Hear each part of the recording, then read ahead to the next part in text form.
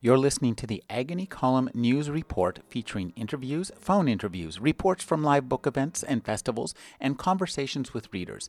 You can find additional news, interviews, book reviews, and more 5 days a week at the Agony Column website at trashotron.com/agony.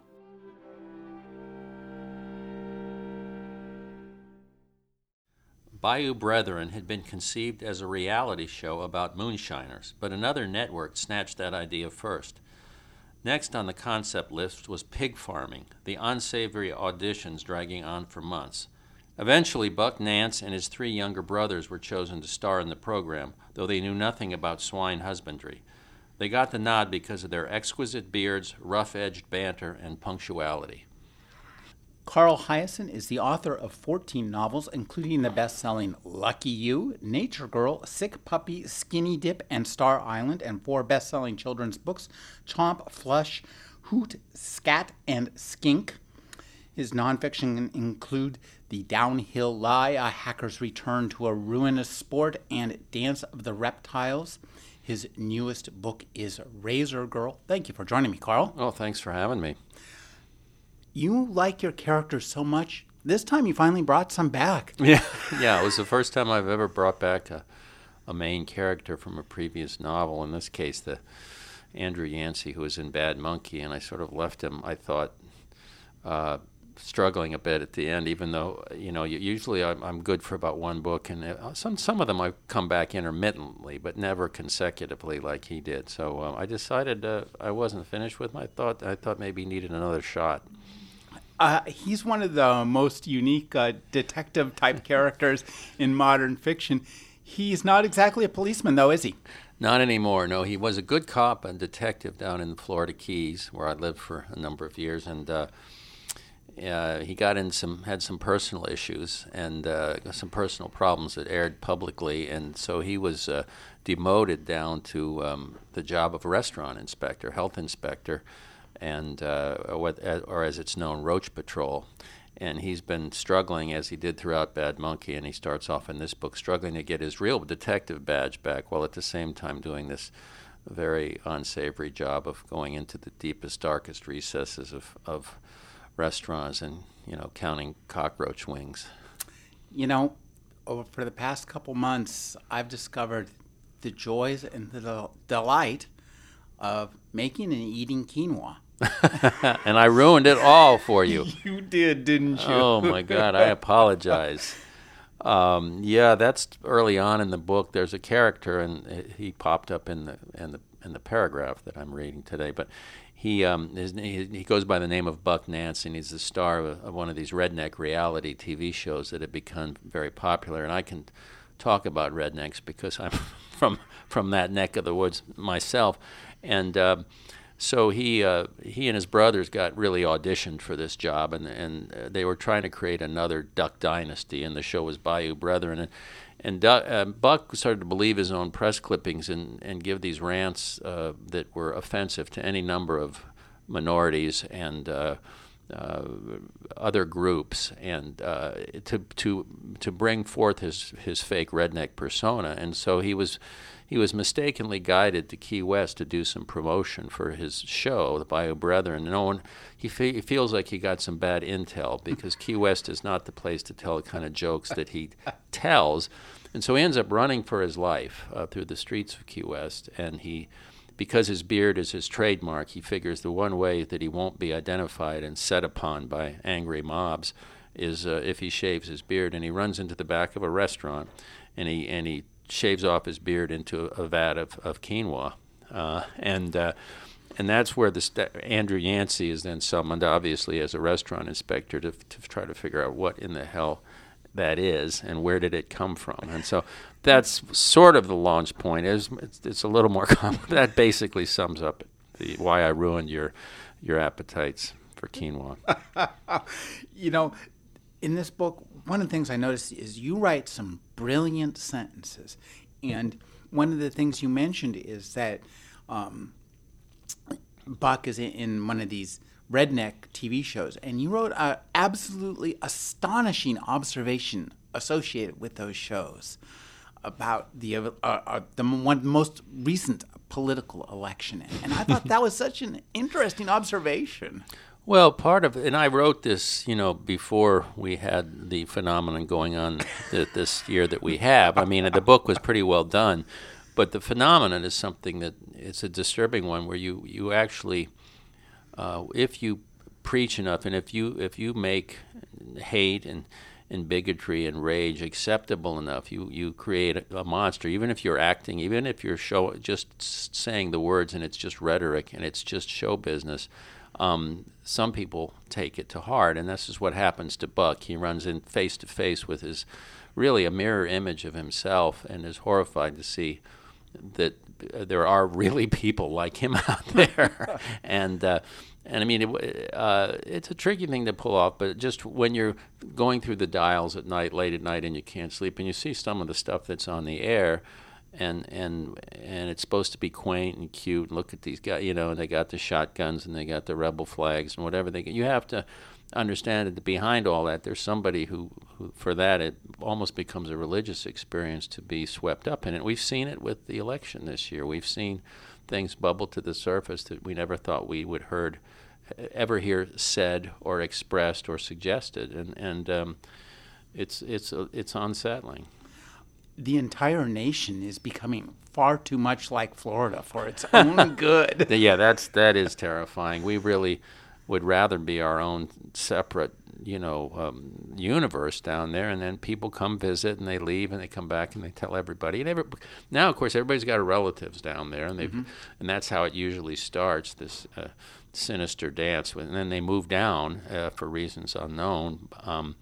But yeah, we used to. I mean, we've seen the weirdness that has been in Florida sort of percolate elsewhere. I think we're always on the cutting edge of it down there. We're on the cutting edge of sleaze. We're on the cutting edge of depravity. We're on the cutting edge of low culture.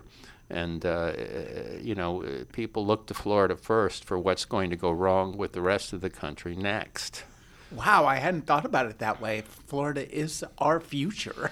Well, I mean, you have to look at it like this. We lead the country in identity fraud. We lead it in mortgage fraud. We lead the country in Medicare fraud. I mean, we are the scam capital. I mean, I'm stacking us up against California, New York, places where you have big populations and you have a lot of stuff going on like that. But we are a magnet for sort of those predators and scammers that are, and we, those are all categories that we consistently. Back in the 70s, we led the country in a number of dead bodies found in car trucks back when the drug wars started. But now we've elevated to the white crime capital. I think one of the joys of reading your books is to go through the plot, and the more outrageous something seems in your books, the more likely it is to be true. Mm-hmm. And the tamer it is, the more likely it is to be fictional. That's such an unusual inversion. It is, and what all writers do, whether they admit it or not, novelists, is if you're writing in the here and now, you're poaching a little bit from the headlines every day. I mean, you have to be affected by what you're reading and what you're seeing. And so I squirrel odd newspaper clippings and things people send me away, and I always think about how am I going to fit it into a novel, or will it fit, or can I improve upon it in a novel? Because sometimes you get a clipping of something that really happened that you just go, oh my God, this could not have happened. I remember after I wrote the novel Striptease many years ago, and the movie came out, but I was getting a lot of stripper-related mail, and that must have gone down. Oh yeah, and clippings, and a lot of them from Florida. And I remember there was a story that ran in the Tampa Tribune, and it's again, you read these things, you think, if I put that in a novel, even me, no one would buy it, even in a fictional form. But I remember there was a case where there was a domestic dispute outside a strip club in Tampa. And the boyfriend of one of the dancers pulled the gun and fired. The dancer's life was saved because the bullet deflected off of her breast implant. And I mean, I guess it was the best advertisement ever for the breast implant. But this was like the headline in the Tampa Tribune. Now, if you wrote a scene, maybe the Coen brothers could get away with that or something. But it would be tough to pull that off. And that's what you're up against in Florida. And then you take this stuff and then you try to spin it for your own purpose, fictional purposes. And if you're writing satire, even larger purposes, you're picking and choosing. And the way this Razor Girl starts is was based on an accident that really happened in the Keys. And a woman, car full of innocent tourists on their way to Key West, are struck from behind. Nobody's hurt, fortunately, but the driver of the crash car was distracted because she was doing some personal grooming, hence the title Razor Girl, while she was speeding along at 60 miles an hour on U.S. Highway 1. And when the cop went back there and said, "Lady, what in the world are you doing?" She's got the razor in the one hand. And her simple explanation was, "Well, I had a date in Key West. I was just getting ready for the date." And the part of the story that didn't fit was that sitting next to her in the front seat was her husband.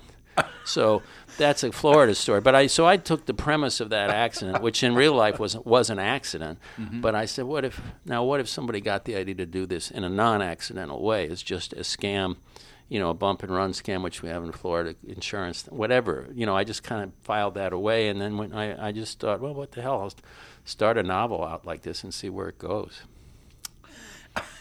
I think one of the things that was so fun to read in Bad Monkey was the way you handled, which is where we first met Yancey, was the way you handled the Medicare scheme. Yeah. That was amazing, and it strikes me, you must do a lot of research into this stuff. Well, I read, because I still write my column for the Miami Herald once a week, I read a lot of newspapers in Florida and a lot of the news down there. We have, as I said, we're the Medicare capital of the country, and we've had some extraordinary scams. The one I invented for Bad Monkey was not that far off what's something that could really happen, or has happened. And we have a big scam. They've arrested a bunch of people down there now who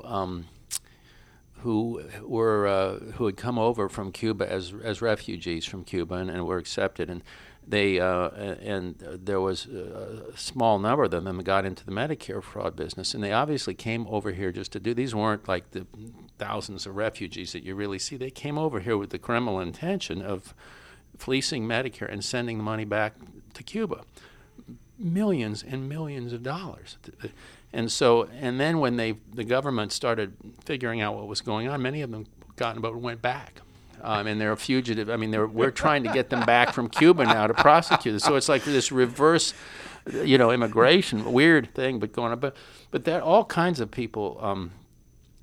I'll tell you this story. This is true because you talk about Medicare fraud. It's a little bit off the point. But in that novel, in Bad Monkey, there was a case of a guy who, there was a limb, an artificial, like a limb, an actual human limb was found in the beginning. The guy's reeling in, he's fishing, and he snags a severed arm, and it's meant to be like a boating accident. Somebody, got chopped up in the propellers or something. It doesn't turn out that way. But anyway, and that everyone said, "Oh, that's really sick," is the way it plays out. But there were many years ago in Panhandle, Florida, in that neck of the woods, and there is a town where people started chopping off their limbs. First of all, it started with just a finger, sometimes more than a finger, sometimes a toe. They started off doing this to get insurance money. And it became an epidemic in this town. And this was going back into the 60s, and it got some nickname, horrible nickname like Stumptown or something. I'm not making this up. There's a whole clipping on the St. Pete Times did a great story about this place. And people would go to the town, and there would be people with partial amputations, and it became, if you do that, you'll get you get workers' comp, you get some money. I mean, this became a thing to do, and so I never thought of how to create a whole town like that in fiction. You couldn't do it, but this existed, and nowadays they're touchy on the subject, and this was the previous generation, and they don't use the nickname of the town anymore. But I'm just saying, if you think it could never happen, it'll happen, and it'll happen first in Florida. I think that as we read this book, both these books, I think, and I'm hoping you're going to bring back Yancey again.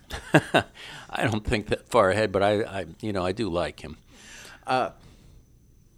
Is how much you like this vast array of characters, and do you know the whole cast before you start your book? Before I start, I have a pretty good idea of the cast, much more so than the plot. Because I'm drawn, and I think that writers in general and readers too are drawn to characters. And I don't. Some writers are disciplined enough to start with a whole plot. I've never been that way. I like to sort of throw a collection of characters onto a stage and see what happens, because that's kind of how life works, this great collision of personalities. And so I have a pretty good idea in my mind, but I don't know what they're going to do all the time. In this case, the Razor Girl herself, Mary Mansfield, the one who's driving the car when this accident occurs and who's got the razor in her hand. I had an idea that, that she was going to be smart and sharp and funny, even though she was engaging in a criminal activity, that people sometimes are charming in that. But I didn't know how far or where that would take her, and she became one of those characters where the more she was on the page, she started surprising me with stuff, so I ended up keeping her around. I don't know if this makes any sense, but she became more a part of the central plot than I had originally imagined, because I liked her, and there was a great energy on the page when she was there. And I don't know, it doesn't always work out the way. Sometimes they disappoint you, your characters do. They do. And where you think you've got your index card, this is going to be great. And by about chapter 7, you're trying to figure out, how do I get this one off stage? This is not working out. We've got to get rid of them. If I was writing one of these hard-bitten, just a crime, you have them killed off or hit by a bus or something, but I've always got to think of some other, a little more elegant way to do it. But the effect is the same, is that if they're boring me or annoying me, they're probably going to be annoying the readers. So I got to change gears. I loved Mary. I thought she was a great character, and I felt the same way when I first met her. I thought, well, here's a character who looks like maybe a minor part of the stage, but the more she was around, the more I liked her. He's got to be keeping her around. Right, and because I wanted her to sort of obviously sweep Yancey away, and he's on his other mission, and he also still has his girlfriend from Bad Monkey, but she's got to leave the country for a little bit, so there's an opportunity. But anyway, I think he goes in very wary and cautious, and I want the readers to kind of share that, because she is kind of working for bad people, and she's got just one part of the job, and that's she's a driver. But as she says, she has this little razor's cam, and it just freezes. And she's sent out to crash into certain people who have gotten themselves in a jam, and in this case, the mafia wanted to speak to this one person, so they sent Mary out. But she says to Yancey, "I'm not, I don't consider it's not just I'm not just a good driver." She says, "This is performance art." She says, "They only use me to crash into guys," and of course, because the guys are guys, and there's a pretty girl sitting there, and they're going to be, their guard will be lowered, as it were. But so anyway, I liked the way she sort of handled Yancey and the way she handled all guys. She was smart, way smarter than the guys in the book. I like Yancey's job as a restaurant inspector. Having worked at a restaurant, in the past, I know what he might have seen. Yeah. Did you have to do any research, or did you just make that up? Or No. I'm in Florida. I didn't go into the kitchens of bad restaurants. I love to eat out, and I wouldn't want to spoil it by snooping around the kitchens. But in Florida, the restaurant inspections are posted online. It's a public record, so you can look up any restaurant you want to go to and look at the latest series of inspections that were there. And some of the inspectors write with agonizing detail about what they find. They're literally, I've got the form that their code book that they carry around with them. It's also available online, and they really do have to count things like mouse droppings and insect parts. And it's not just to say, oh yeah, there's something. They get very, very meticulous about it, and that's why I kind of sympathize with Yancey. It was sort of like his police work. It was sort of like CSI, only with vermin. you know. And so, it is hard. He always wants to do a good job and the best job. This is a job he obviously doesn't want to stay in. He wants to get his real detective badge back. But in the meantime, he gets these calls, and he has to go check out and do these inspections. So it's kind of it gives me an opportunity to write some, harrowing scenes for diners, but fun for me. There's a restaurant that itself is almost a character, the Crab Shack, where you had, I think one of my favorite lines. I read this, many lines I read to my wife, and the catch of the day.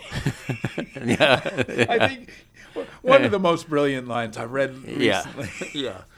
When you hear catch of the day, they're referring to an infection. Yeah. We've all been places like that, and this is a guy who insists on always trying to bribe Yancey, because he always knows when Yancey comes in the door, he's going to find something, because there's stuff everywhere to find.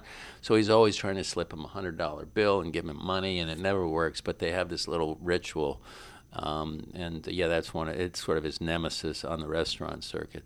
Because when he first got the job from being a cop to doing this, and he thinks it's no big deal, but in the first few months he loses like 35 pounds. He can't eat anything. He's so overwhelmed by the stuff that he's having to document and enforce that he just... And now, by the time Razor Girl comes around, he's a little more hardened to it. He can eat again. He's got his own favorite restaurants, and they're all squeaky clean. And, he's got his program back together. But it could be a shock going from a regular day job to that kind of a thing. And but in this book, I give him a new kind of animal to deal with in the restaurants, and it's one that really does live in the Florida Keys, and there's giant Gambian pouch rats, they're called. That was amazing. Yeah. That's one of those things that I was reading this as an ebook. The first time I saw that, I just kind of highlighted that and said, go to web, and it just showed me some terrifying pictures. Well, they grow to 9 pounds. If you can imagine what a 9-pound rat looks like, and I had been reading about them for years in the Keys, because they would have sightings. People would say some genius got the idea that this would be a great animal to import for the pet trade in the United States, a 9-pound rat. And as you can imagine, it didn't go over very big in the pet trade. And then in the midst of when they were allowing them to be imported, it was discovered they carry a horrible disease called monkeypox. I don't know why it's not rat pox, but it's called monkeypox. So the feds shut it down, so you can't bring any more of these pouch rats in from Gambia and Senegal and Morocco, wherever they live. But by then, there was a guy down in the Lower Keys who had a little operation going, because he was an optimist. He was really psyched and thought this was going to be a big deal. So he had a collection of these things that he'd been breeding, these Gambian pouch rats, and he just, like the guys with the pythons did, he just said, well, screw it, and he let them go. And so they've been sort of wandering, and they get sighted. Every now and then you hear about a sight, and they try to get rid of them. They tried to track them down, they couldn't. And so we don't know how many are down there. It's not a galloping infestation or anything, but just the idea that people keep seeing them here and there was enough to make me want to put them in a novel. Have Yancey had to go head-to-head with one of them in a restaurant. I mean, if a 9-pound rat is nothing to... You mean that? You've got your hands full. I mean, I'm serious. That's a big rat. When they were bringing him for the pet trade, Rick, they had little leashes. People put them on these little leash, like a chihuahua. I saw a picture of them, yeah. They're walking this rat. And overseas, they used them for mine detection. And to detect the buried mines. The rats apparently have a great nose, and they would turn them loose and they train them to sense mines that were planted in the road. I mean, it's fascinating. It's one of the horrors that Google opens up all these with the touch of a finger. You can see things that'll make you sleep with the lights on for weeks if you're not careful. I was. In Bad Monkey, one of the things I really loved was the sailfish scam. Yeah. And I think that is so interesting that the way you weave all this stuff into the plot. I mean, because as we read it, it seems both like as messy and real as human life is, but it's if you step back from it, this is some really finely woven stuff. Do you have to go back afterwards and like kind of trim around the edges? I do a little bit. I have a great editor who helps me do that because I do get carried away. And this, in this book, I was inspired because in Florida, there's a guy in this book who was in the beach renourishment business. It's a huge business in Florida and probably in California too. We have a lot of erosion during the storm seasons down there, and the beaches, which are already shrinking because of climate change, the water level is rising. So with the storms, the beaches disappear, and they hire these companies to give you a new beach. And some of them do it by dredging right offshore and putting whatever they find up on the beach. And others that we barged in quite a bit from the Bahamas. They would go to the Bahamas and get their beach. So I've got a guy, a scammer in the book, in Razor Girl, who starts a company called Sedimental Journeys. Have you got that .com? I think somebody, if you haven't, you should get it because somebody will buy it from you for thousands of dollars. Yeah, I haven't. I should. But anyway, and so he starts getting his beach sand from dubious sources, and the beaches that he's putting down are not very good, and people are running from the beach with their feet bleeding because there's glass, there's all kinds of crap in there. So anyway, he does this at a resort that happens to be owned by one of the mafia families, and it's bad for their business, and therefore it becomes bad for him, and they track him down and pretty much say, if you don't give us a real wonderful new beach very soon, your life is going to end. And so he's in there. But yeah, there's so many things like that happening. I mean, the whole idea of being in that business, you'll never run out of work because the beach you put down this year is going to be gone next year. That's nature. It's just erosion. So it's a great gig. But that stuff kind of fascinates me, and I work it in there. And then you try to tighten it up. This book, I turned in the manuscript, and my editor and I, working on it, we probably cut on 100, let's say 115,000 words. We cut maybe 4,000 words and just tighten it, and he's good at sort of fine tuning and knowing when I've gone a little. And it's not an editing in the sense of you can't write that. It's just tight and keeping the pace going, which is very important when you're writing both suspense and humor. You have to. And especially with the newspaper background that I've got, I mean, you learn at a young age in the newspaper. You write fast, you grab the reader, you get them involved in the story as quickly as you can, boom, boom, boom. And so the pacing for me is very, very important. And so when my editor's great about knowing when that's slowing down a little bit, or we can speed this up, we can tighten this up, and that's what good editors do. It's just an amazing piece of work, and one of the things that I thought, one of my favorite all-time memories as a young man growing up back in the Stone Age was when National Lampoon put a famous National Lampoon cover, which was "Buy this magazine or we'll kill this puppy." Yeah, that's very famous. Yeah, and there's a dog with a gun to its head. Yeah. That's the jacket. Yeah. Yeah. Oh my God, that was that was the day. And you have your own tribute to that. Well, I don't know. I'm usually fairly kind to dogs. There's been a couple of exceptions because I own some of them. One of the things that interests me is Fortean Tales. I don't know if Charles Fort was a writer in 1910, wrote a book called Book of the Damned. He's the first guy to keep his own X-Files. So he has a whole following that still follows him, the Forteans.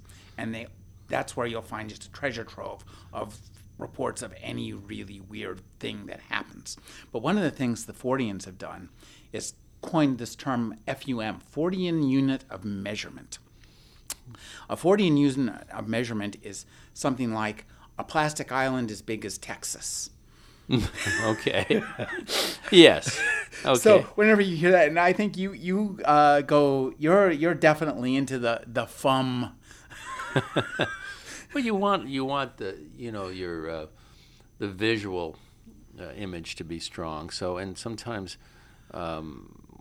this culture serves it up sort of like a slow pitch down the middle of the plate for those things. And I mean, especially, there's a lot of stuff that people, and right now you mentioned the easy availability of Googling everything, and people have access in their pockets. They pull out their phone and they have access to stuff that they can check on, that they can look at. Yeah. And so I think it's even more challenging for writers, even whether you're doing satire or any kind of writing. The precision has to be there, the imagery has to be there, because for the authenticity and the believability of it. I think if you're writing 50 years ago, you can get away with just kind of winging it if you're not really sure about something. Like, I don't know anything about restaurant inspections, but I could have made up something ghastly and funny. But it turns out that the truth is much funnier if you get into it and you start reading the reports and you see what these guys put up with every day and then that makes it better. The reporting, which we can do so easily now thanks to the internet, to me it means that there's no excuse for any writer to be so lazy as to get something wrong. By wrong I mean just completely off the top of your head wrong, because if it rings on true in just one sentence or one part of a chapter, it really does affect how the reader continues from that point if he catches you doing something. Well, I think too, I didn't consider this till just now, but you take a great deal of care in terms of blocking your scenes and making sure that every scene is really visually rendered into the reader's brain, so that when people are moving around on the street or people are on different properties and trying to look at the sunset through a towering mansion. Yeah. But I struggle with that. I mean, I do the choreography of certain scenes, because some of them are sort brilliant. Some of them are sort of naturally cinematic and they come easy to. Others are more complicated and more subtle, and I admire writers that can take a scene of a family eating an uncomfortable dinner together and write 75 pages of that. But I know that's not me, and that's not what I do best, because a lot of stuff is happening in my books. So you do have to, and I do try to pay attention to the those kinds of details. But it drives me nuts because I can read a part of a chapter 25 or 30 times, and every time I look at it, I'm tweaking something. I would imagine, yeah. Yeah, I mean, I'm just point seeing when you tell yourself to stop? Well, there's a point where the editor tells you it's time to stop. We need to publish the book. You need to send it in now. But I think again the newspaper background is excellent but because you're used to writing on deadlines. That's what you do. You don't have any slack or flexibility if you grew up in a newsroom the way I did. I mean, we need it by 5, and we need this many words by 5 o'clock. So the discipline of being able to say, okay, this is as good as I'm going to get it by 5 o'clock. I'm not going to get it any better than this. Now, you obviously with a novel you have much more time, but it's still the same principle. There comes a point you've got to let go, and I'm sure you've talked to other writers that'll tell you the same thing. There's also a point at which every time you read it and start tweaking again, you take some of the energy out of it. You almost tweak it into a slackened state, and you lose some of what you had when the very first take, as it were. Yeah, you want that juice. Yeah, and so it's very important at that point to have an editor or someone looking over your shoulder going, just leave it be. That sentence works. There's nothing else you can do to that sentence.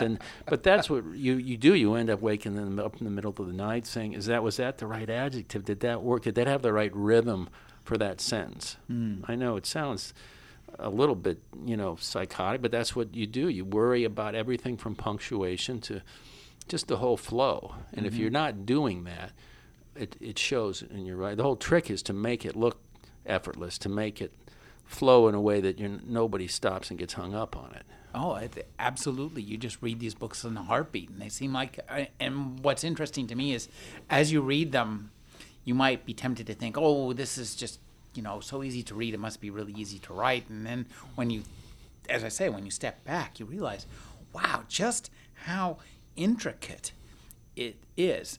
For example, there's the famous Chekhov line when there's a gun on the wall in the first act, that gun's going to come down somewhere. And your world, it's a taser, so. Yeah, it's whatever. But you're right. Those are certain hard and fast rules of writing, and it is, if you care about it and you want each book to get better, and I think every writer wants that, then the suffering is just taken for granted. That's what you've got to do. When it becomes easy, it's probably the easier it gets. That means it's not getting any better.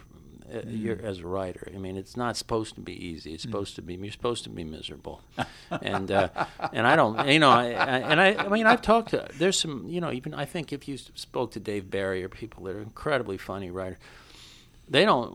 When you're writing a line that something inside of you tells you it's funny, it's working. This section or this part is going to work, and that's a funny way to write that. But you're not laughing. You're not sitting at your keyboard laughing. Ha ha ha. That's great. Internally, you're figuring out that it works, and then maybe some part of you is smiling on the inside, but on the outside you look like you're writing a funeral notice. I mean, because it's hard damn work.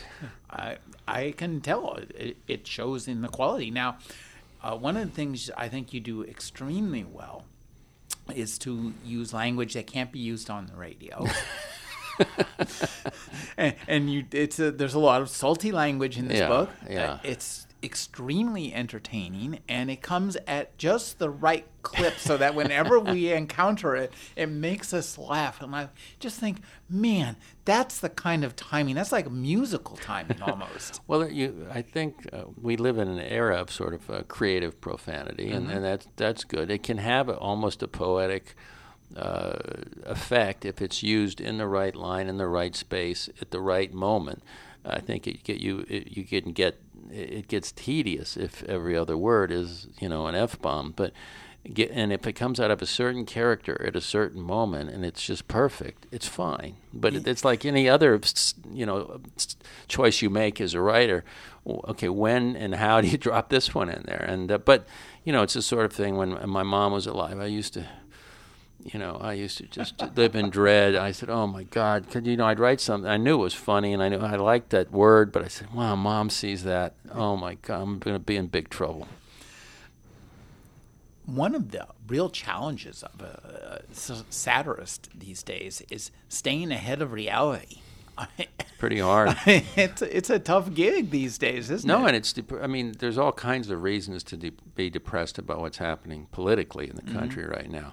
But from the point of view of a satirical writer, it's depressing because how do you improve upon it if you're writing satire or making fun of it? I have my newspaper column can be sort of therapeutic, and I can have fun and go nuts with that. But if you're writing long term, you know how long it takes to do a book, and then you're done. There's it might be 9 months or a year before it's actually out in print, and a lot can happen in that time, as we've seen. So. You look at what you watch on the news tonight, and the whole Trump thing, for example, is something like Tom Wolfe would have invented. It's like,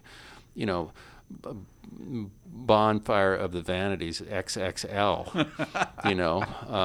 or Vonnegut or something. Really, truly. That's what long ago I interviewed a science fiction writer named Kim Stanley Robinson, and he told me, he said, "Rick, we're living in a bad science fiction novel," which is actually true. This is there's a novel called Bug Jack Barron by Norman Spinrad from the 1970s about a vitriolic radio DJ at the time who creates something really weird, a telephone call-in show and becomes a political figure. And that's the novel we're in right now. Oh, that is the novel. It's just reality TV. I mean, it's all. That part of it is frightening. I mean, if it's also obviously terrific material whether you're a journalist or a novelist and you're in the business of writing humor, but as a citizen and as a parent and as somebody who cares about where this country is going, it's sobering and a little bit frightening. And you watch, and each day is something new. But I also think it's important to stay. And I don't want to use the word hopeful, but you have to have some faith in time and in the American people, and that characters who are larger than life tend not to, they tend to be brought down to the where they ought to be after a while. I mean, they hang themselves with their own words, their own behavior, and you just let it take its course. I mean, there are a lot of people who are already looking at real estate in the Bahamas or Canada in the event of a Trump presidency, but I'm not quite there yet. I think the next couple of months will be interesting, but you gotta stay sharp, and you can't turn your back on it. Even though some days you really sit there with the mute button. If you got the remote control in your hand, everybody listening to this knows that this is true. Where you had enough. It doesn't matter who you support, either side. You had enough. I would rather watch a cooking show than watch some of another political bombshell scrolling across the bottom of CNN. Give me a break. We actually have a little piece of cardboard that we put across the bottom of the screen so we can't see any. Yeah. See, there you go. It's the same principle. It's like, what did he say today? What did she say today? Okay, next case. Move on. I don't want to. Now, you talked about the delays in writing a book, and it strikes me that what you're doing is, like, as you write, you're kind of like a hunter who has to lead with the gun to hit that duck. A little so bit. You have to write out into a future that you can't necessarily see. No, you can't, that's been, I think, the challenge of satirists from the beginning. Is some of them will write books set in the future, and others, if you're writing though in, like I said, the here and now, today's headlines, it's a little riskier because you can, by the time the book actually comes out, get eclipsed by something really outrageous that's happened. And in this stage and age, when it happens, it's instantly known because of the internet. It isn't something we hear about later. You hear about it within hours of it happening. And it's if whether it's a celebrity or a politician or whatever it is.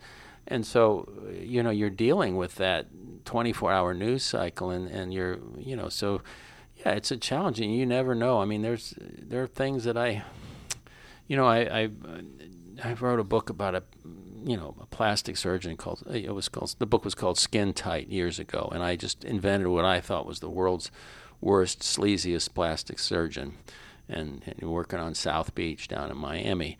I just had him doing all this incredibly horrific stuff, and part of it was based on some reporting I'd done for the Herald with an investigations team about bad doctors who are allowed to continue practicing after hurting people, and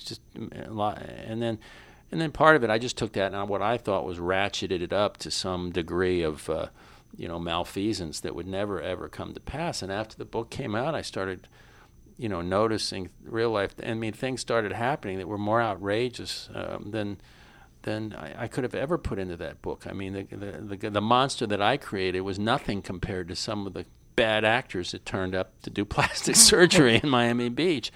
And I remember feeling a little deflated, thinking, I'd read some horrible headline. I thought, man, why didn't I think of that for the book? I said, this, why didn't I think of that scene? That's a pretty great image for all of your readers. I think, too, one of the things that's nice in this book is the way you can let that subjects will naturally surface. I mean, climate change surfaces in a way that's both funny, yet you think, well, yeah, it sounds funny here. I'm enjoying this book. But no, but that's sort of the point, I think, of satire. I mean, any is to sort of get, you want to, in my case, I want people to laugh. I mean, that's, nothing is a bigger high than seeing somebody in the airport sitting there laughing while they're reading one of your books. I mean, it doesn't get any better than that. But at the same time, you want them to be laughing for the right reasons. You want them to be in on it.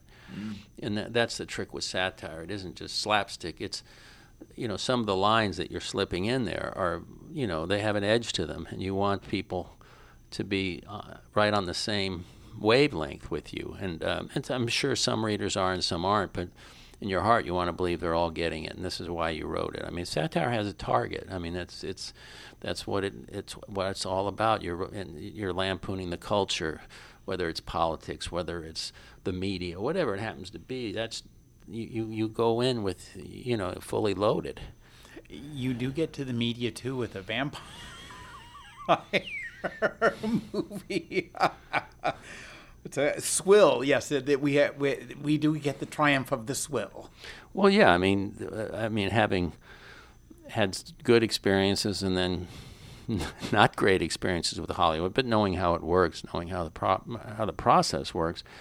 In Razor Girl, it was not hard to conceive of a show like Bayou Brethren that was trying to cash in on Duck Dynasty and get their own rednecks up on the big screen as fast as they could, because it's all about trends. In Hollywood, it's all about what's trending, what's hot.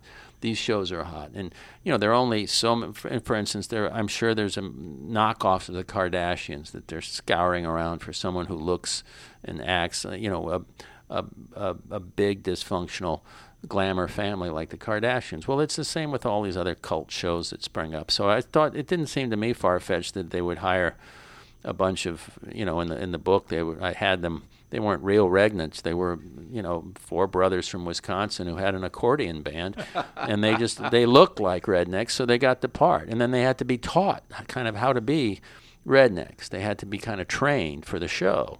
That's not that far-fetched the way it works in Hollywood, believe me. I've been speaking with Carl Hiaasen. His new novel is Razor Girl. Thank you for joining me, Carl. Oh, thanks again for having me. It's great. Great talking to you.